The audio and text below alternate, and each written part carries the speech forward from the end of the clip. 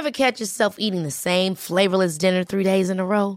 Dreaming of something better? Well, HelloFresh is your guilt-free dream come true, baby. It's me, Keke Palmer. Let's wake up those taste buds with hot, juicy pecan-crusted chicken or garlic butter shrimp scampi. Hello Fresh.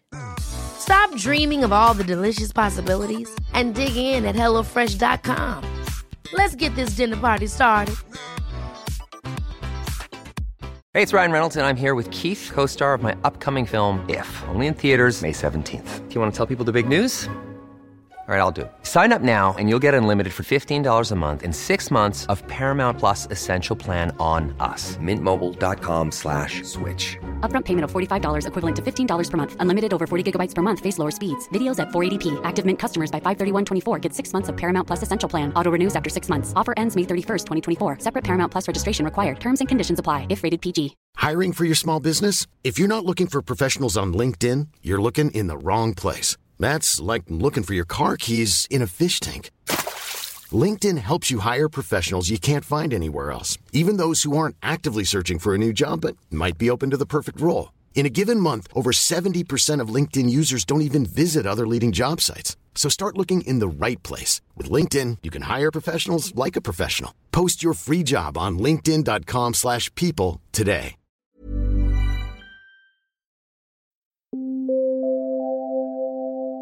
Ladies and gentlemen, may I have your attention, please? You are listening to the Big Cruise Podcast. Hello and welcome to the Big Cruise Podcast. My name is Baz and I'm your host. And we always record this podcast on a Friday. It doesn't really matter when you listen to it. But today is Friday the 25th of September. Yesterday was Thursday the 24th of September. And that day is, of course, International Maritime Day.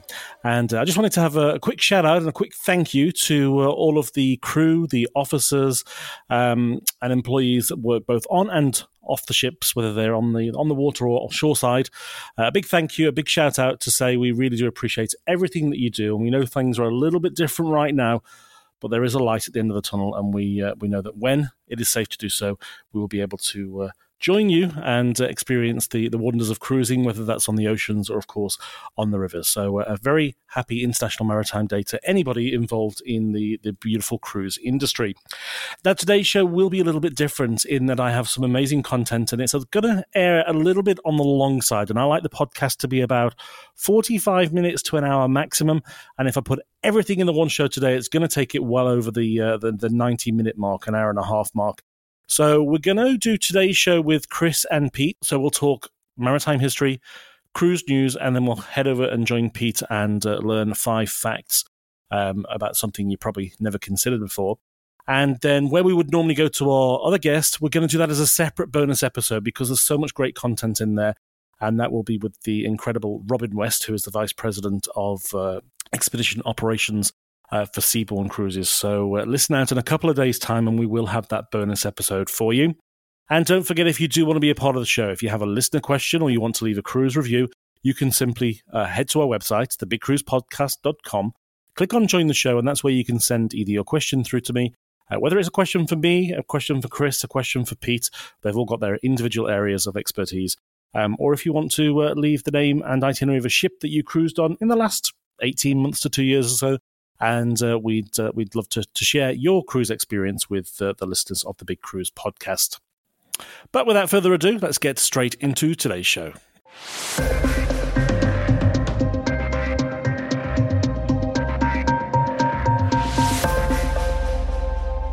And our first guest on every show is, of course, Chris Frame. Chris, welcome back to the show. Thanks, Barry. Great to be back. Yeah. And of course, the last couple of weeks we've been talking about the big differences between cruising of yesteryear and the more modern times. And a question that comes up all the time on this show and also in your talks that you do is, what are the big differences to those first ocean liners and a modern day cruise ship? Over to you. Yeah, so those early ships, the ones we've been talking about, the ones we've been sort of going back in time over the last few weeks and having a look at how things were different. Those ships were primarily designed as passenger transports and also cargo and mail transports. So the whole idea behind these ships was to get people and goods and mail from one place to another, and the only way at the time to do that from the 1840s all the way through to the age of the jet aircraft. The only way to do that en masse and effectively was to do it by ship over these long distances. So from Southampton to New York, from Liverpool to Canada, from Britain to Australia, and through to India and through the Mediterranean, all that sort of thing. So because of that, the ships that were operating on these routes, the ocean liners, were designed in a certain way to help them undertake these constant deep sea ocean voyages week after week, year after year, for 20, 30 years. And so there's a few traits about ocean liners that are unique to that design of ship. And if you look at the modern day cruise ships, which are designed for a completely different purpose, modern day cruise ships are designed for pleasure voyages with passengers where you're going maybe port to port, but not doing these long duration, deep sea, time critical voyages that also have a cargo and a mail component to them, a postal component to them. Mm-hmm. So the ocean liners have to be able to undertake these regular timely voyages, regardless of what the weather is. They have to be able to do it in the middle of the Pacific or the Atlantic or the Indian Ocean, no matter what time of year it is, and all that sort of thing. So these ships have got some characteristics. They've got very strong hulls, for example, because they're going to be battered and bashed by the waves of these oceans in the middle of winter every year. So they're comparatively against cruise ships, the ocean liners had thicker hull plating in general. They also have, most of them have longer bows. So the section of the ship from where the bulk of the ship or the superstructure of the ship sort of ends to the very tip of the bow. On an ocean liner, if you look at pictures of ocean liners, is generally a lot longer than it is on cruise ships. And that's, again, to allow the bow to protect the bridge and the superstructure and the passenger areas from terrible weather. And in fact, funnily enough, well, maybe not funnily enough, scarily enough, the QE2, for example, which was an ocean liner, she was hit by a 90-foot rogue wave, which was so big that it cleared the bridge of the ship during an Atlantic storm. And that itself would have caused a lot more damage to the ship had she had a very short bow, but she had a very long bow, so the ship was able to absorb that hit. Just for the rest of us, and myself included, actually, who live in metric areas, that's a 27.4 meter high wave.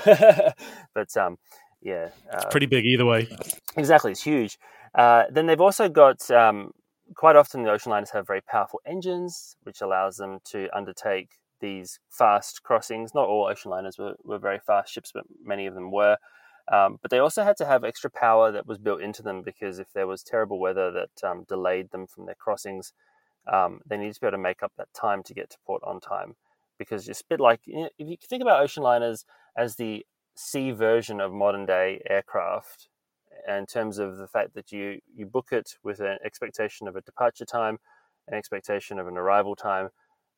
Their passengers and freight services would be very unhappy if you were arriving late. So they had to be able to make up that time with those very fast engines.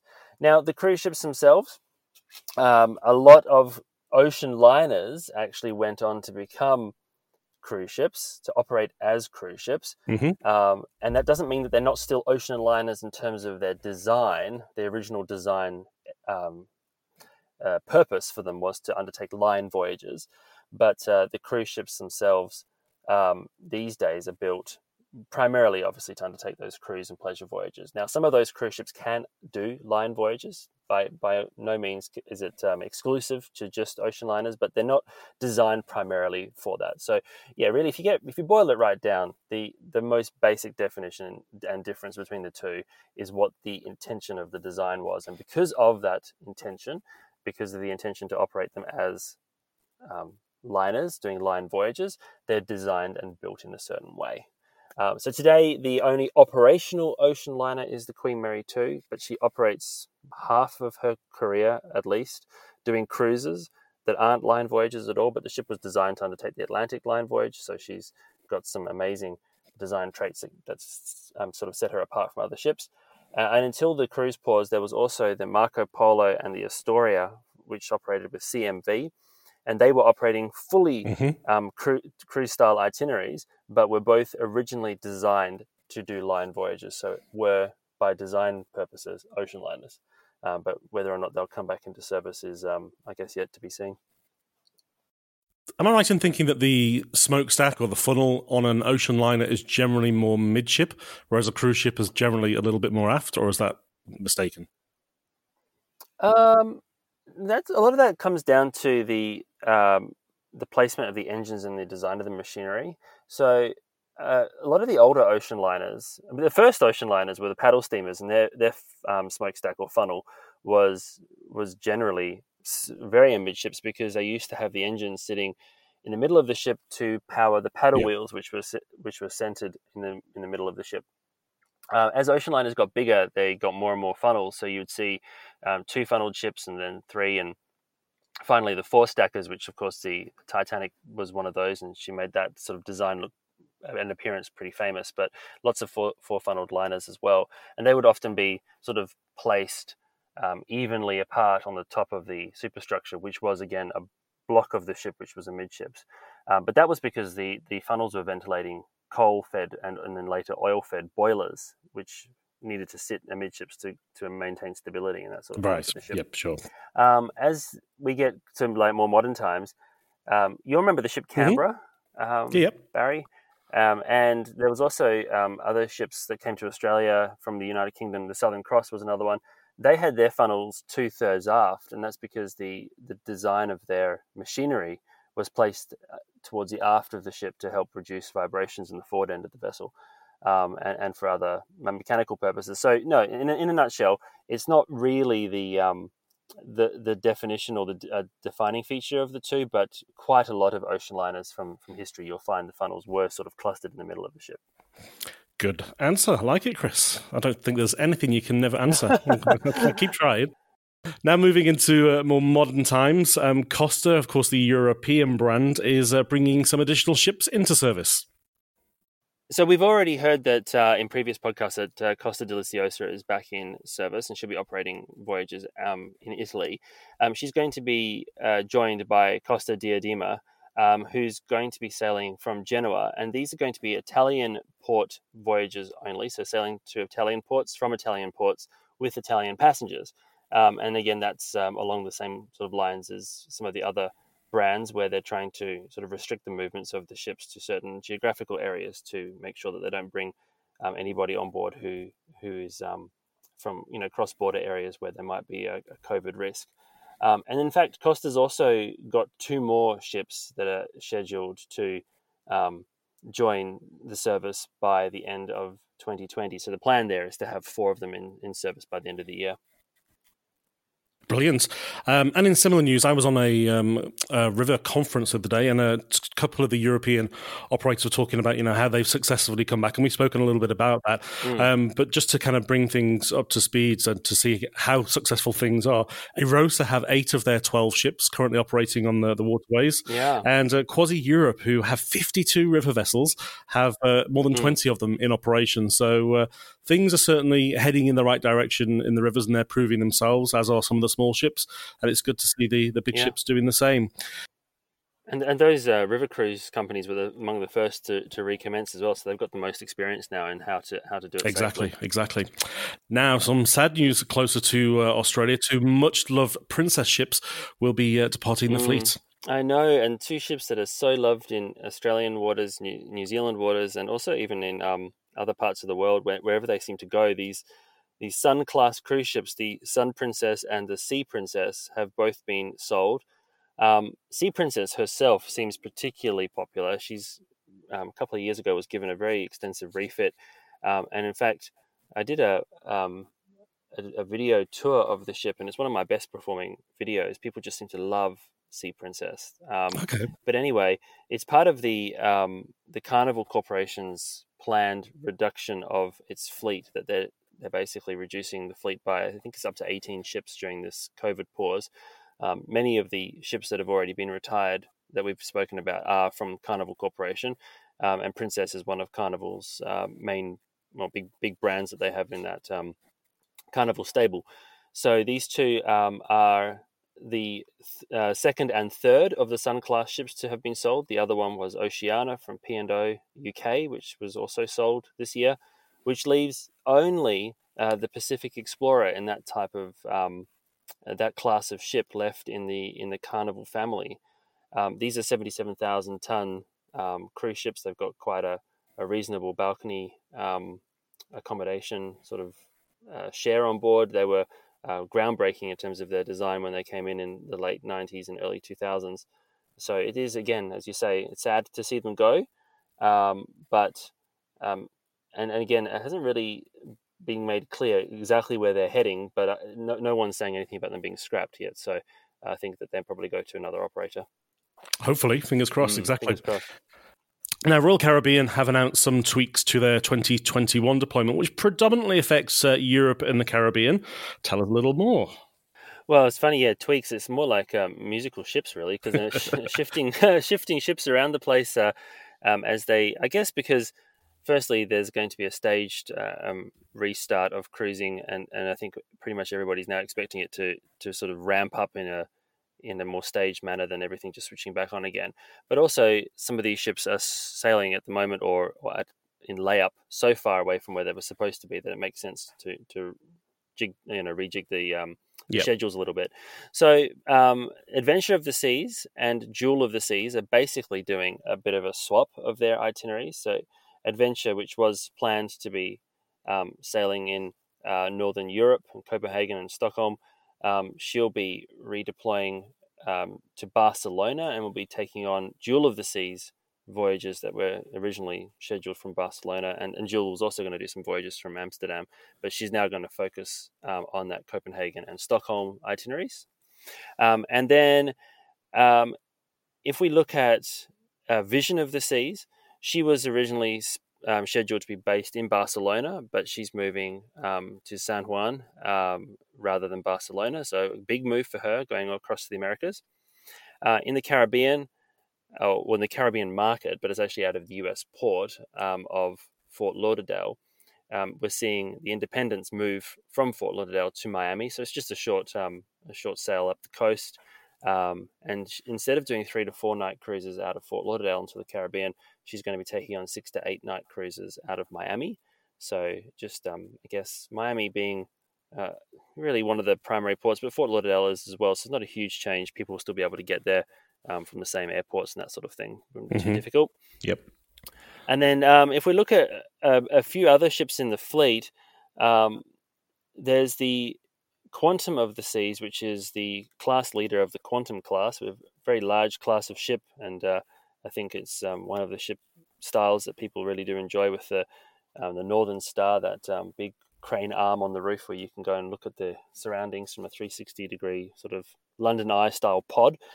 She's actually going to be making her debut in Alaska in 2021, and Odyssey of the Seas is going to be doing new voyages for her, where she'll be sailing from Civitavecchia, which is the port for Rome. So a few changes there in the RCI fleet movements. But I guess in essence, every place that they were originally going to be sailing from is pretty much being covered. They're just moving around which ships are doing what and from what ports they're going to be departing from. Yeah, as you say, the dancing of the ships. I like that one. Now, Royal Caribbean, as we know, have been working very closely with the Norwegian family to come up with a healthy sail panel recommendations.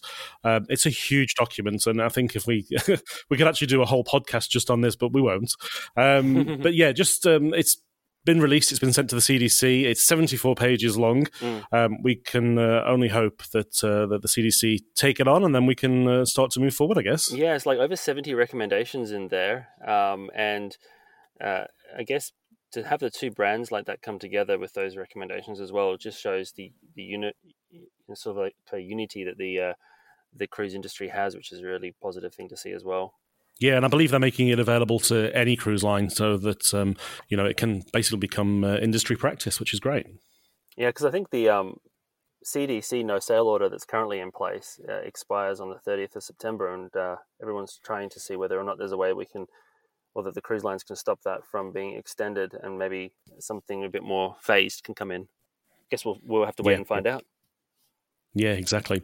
And just some brief news that came in overnight. Holland America has announced a slight tweak, I guess, for the Asia season for 2021-2022. Yes, they're going to be sending Nordam to Asia in 2021-2022. She will be doing the Northern Pacific crossing from Alaska to Japan. So again, one of those classic retraces of an old line voyage, but Nordam, of course, being a cruise ship, but she's able to do it. And then she'll be making calls also during that season in Singapore, Hong Kong, and then spending quite a lot of time in Japan. So that will be quite exciting for people in the Asia-Pacific region. Yeah, Japan's always very, very popular, but particularly during the autumn and springtime, absolutely. of course. And close to your heart, Cunard have announced that Queen Elizabeth, obviously they will get to amend her 2021 deployment. That's happened, and it's on sale as of next Tuesday, the 29th. Yeah, so earlier in the year, we learned that Queen Elizabeth's Australian voyages for 2021, the majority of them had been cancelled, but instead she's going to be doing, because she's now sailed back and she's at in layup off the UK coast. So she'll be doing a series of cruises from Southampton, European cruises, before heading to Barcelona and doing what is possibly one of the rare Cunard long-term deployments out of a Spanish port. So she'll be doing some Mediterranean cruises out of Barcelona, which is, again, quite exciting for their itineraries and people who want to travel within Europe. Then towards late 2021, she'll be departing Europe and making the long-duration voyage back to our part of the world, and she will actually be calling in Australia early on in her 2021-22 season. She'll be calling in at Fremantle and Melbourne, so that's towards the end of 2021. Then she spends quite a lot of time here in 2022 and back to normal, hopefully. So that's good news. It'd be nice to see Cunard coming back into an Australian port. Absolutely. And of course, you always put a video out most weeks. Have we got anything going out this week, Chris? Yeah, this week we're going to have, we've just passed the 6-month mark of the cruise pause, and we're going to just have a little bit of a retrospective as to how we got here. How did it get to a situation where pretty much all of the ships are laid up? What ships have come back into service? How successful has that been? And then what does the future sort of look like in terms of the rest of 2020, which was expected to be an absolutely magnificent year for cruising. So obviously they've had to deal with a lot of change. But also, it's quite a shock to the system, particularly at the very beginning when things were doing so well in January, and then to see everything have to change so quickly in February and March. So just a bit of a look at that and sort of how did we get here. Brilliant. Of course, we'll include, as always, the link to your YouTube channel in the show notes. Chris, always a pleasure, mate. Really appreciate it. Until next week, we'll speak again. Thanks so much. See you then. When you're packing for your next cruise, maybe consider a new pair of handmade sandals to go.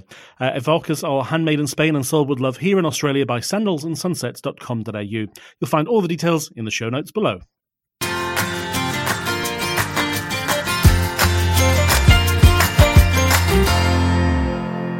And it's time to welcome back our good friend Pete from Clear. Pete, it's always a pleasure to have you on the show. This week we've asked you to tell us 5 things that people may not be aware of on turnaround day. But I guess for people that may be first-time cruisers, what is turnaround day, first of all? Well, thanks, Baz. Turnaround day is a shortened term to put together the 2 occasions, which is disembarkation for passengers who are just finishing a cruise, so getting off the ship. Yet on the same day, a new cruise recommences. So it's embarkation day. And so you have 2 lots of passengers. So if you've got a 2,000 or 3,000 passenger ship, that's 6,000 passengers within the vicinity. And you have a lot of activity turning around from one situation to the other. So that's the turnaround day. The busiest day for any crew member, I would guess. Certainly is. And it does make my top 5. Okay, fire away with number 5. Okay, number 5, things to be aware about turnaround day. I think there's 2 strategic days in your cruise. I know cruise, you're there to have fun, holiday, and just let go. But there are 2 days where you need to pay a little bit of attention, and they, of course, are when you're getting on the ship and the night before. leaving the ship. And this is where some first-time cruisers make some mistakes, because you're told to you leave your luggage outside the room by a certain time. That's because everything's being prepared for you while you're sleeping. But when you wake up, that's pretty much the state you're going to be in, not in your pajamas, but you'll need a fresh set of clothes to travel in. So prepare the night before. So what I tend to do the night before is I do my checkout, or paying for my bill, because the lines in the morning can get quite long for those forgetful people. Don't leave your securities in the safe, like your passport and so forth. One common one is, and it happens a lot, people end up in their PJs or slippers because they forgot to leave clothes outside, and all of a sudden their luggage is gone. Sometimes when they're cleaning the room, they're going, well, that was a great cruise, and then they just leave their key card on the desk and leave and disembark, but they can't disembark because you actually need that key card to actually disembark. So you have to go back to your room. Common one, and I don't know if this is through thoughtlessness, take the bathrobe. It's not for you. They will charge you. So unless you want to pay for it, do not take the bathrobe, because they are so nice on board. Another one, on the actual disembarkation day, I see a lot of people I'm going to get a shortcut and try and get off earlier. So I'm going to linger in a different place where I'm supposed to. But, the logistics and calculations and strategy behind disembarkation is to a T. So we know exactly which lounge has which passengers. So that one particular lounge may have passengers boarding a flight before 11 a.m. Another lounge has passengers who are doing a tour and so forth. So it's very, very strategic. Yep. And if you're not there, you will miss your call. So please listen to them. And if you've not left your luggage out, you're going to have to carry it off. And for some people who do a lot of accumulation through their holidays, that could be quite a lot. So all in all, you can see there's quite a lot of points there, or a lot of things to be aware of, and that's just simply dismissed if you just all prepare it the night before. Good tip. And number 4? Okay, 5 things to be aware about turnaround day for people coming on board, and maybe it's their first time or two. It's busy. I mean, it's time to refuel. It's time to resupply, and we're talking a lot of supplies.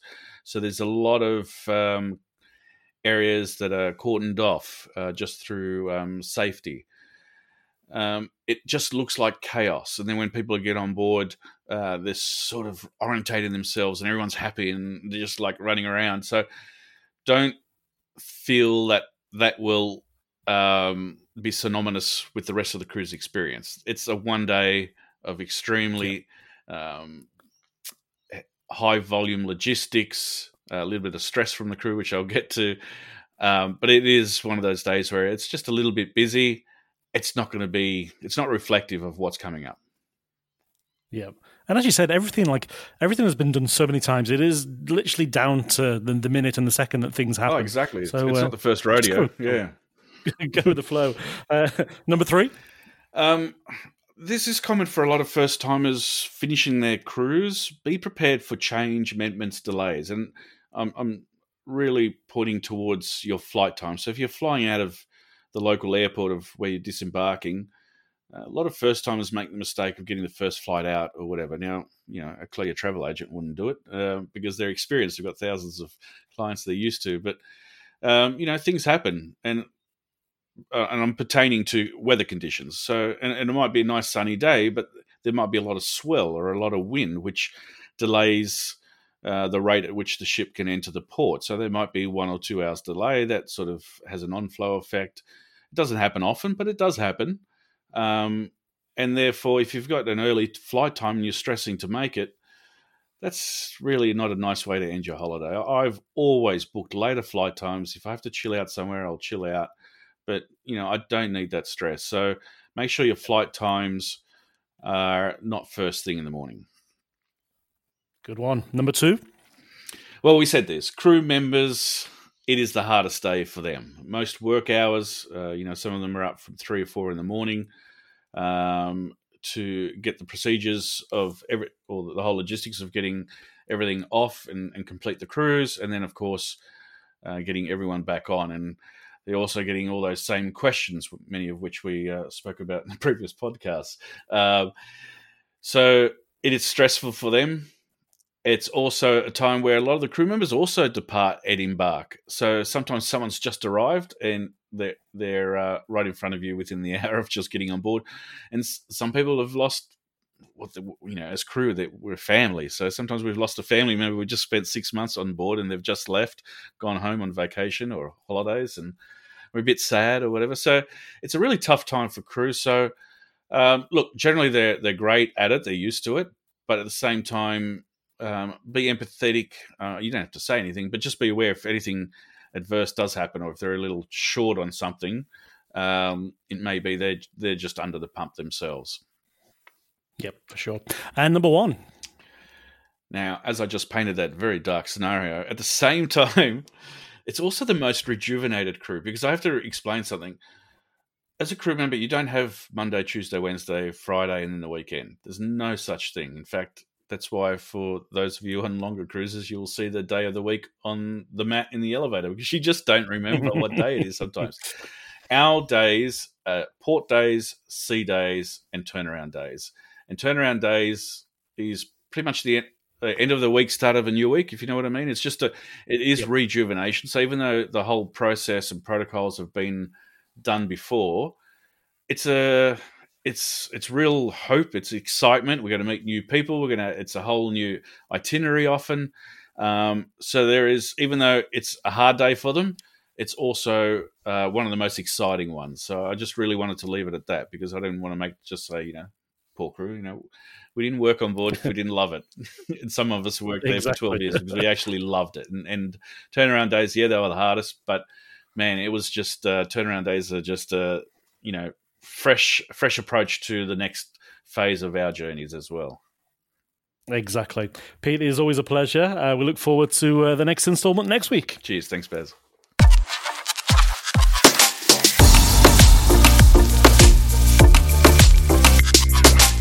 A quick thanks to Pete and Chris there, and as I mentioned earlier in the show, we would normally head over to our next guest, but we're getting short on time on this podcast because our next guest has got some incredible things to share with you.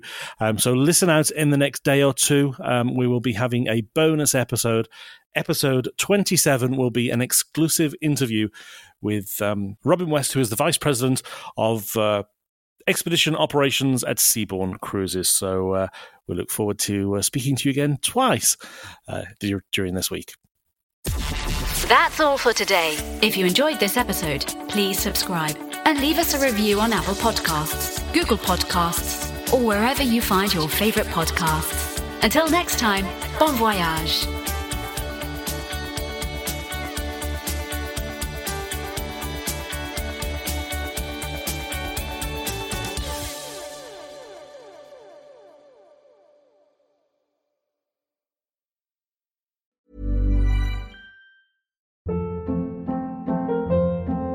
Hold up. What was that? Boring. No flavor. That was as bad as those leftovers you ate all week. Keke Palmer here. And it's time to say hello to something fresh and guilt-free. Hello Fresh. Jazz up dinner with pecan-crusted chicken or garlic butter shrimp scampi. Now that's music to my mouth. Hello Fresh. Let's get this dinner party started. Discover all the delicious possibilities at HelloFresh.com.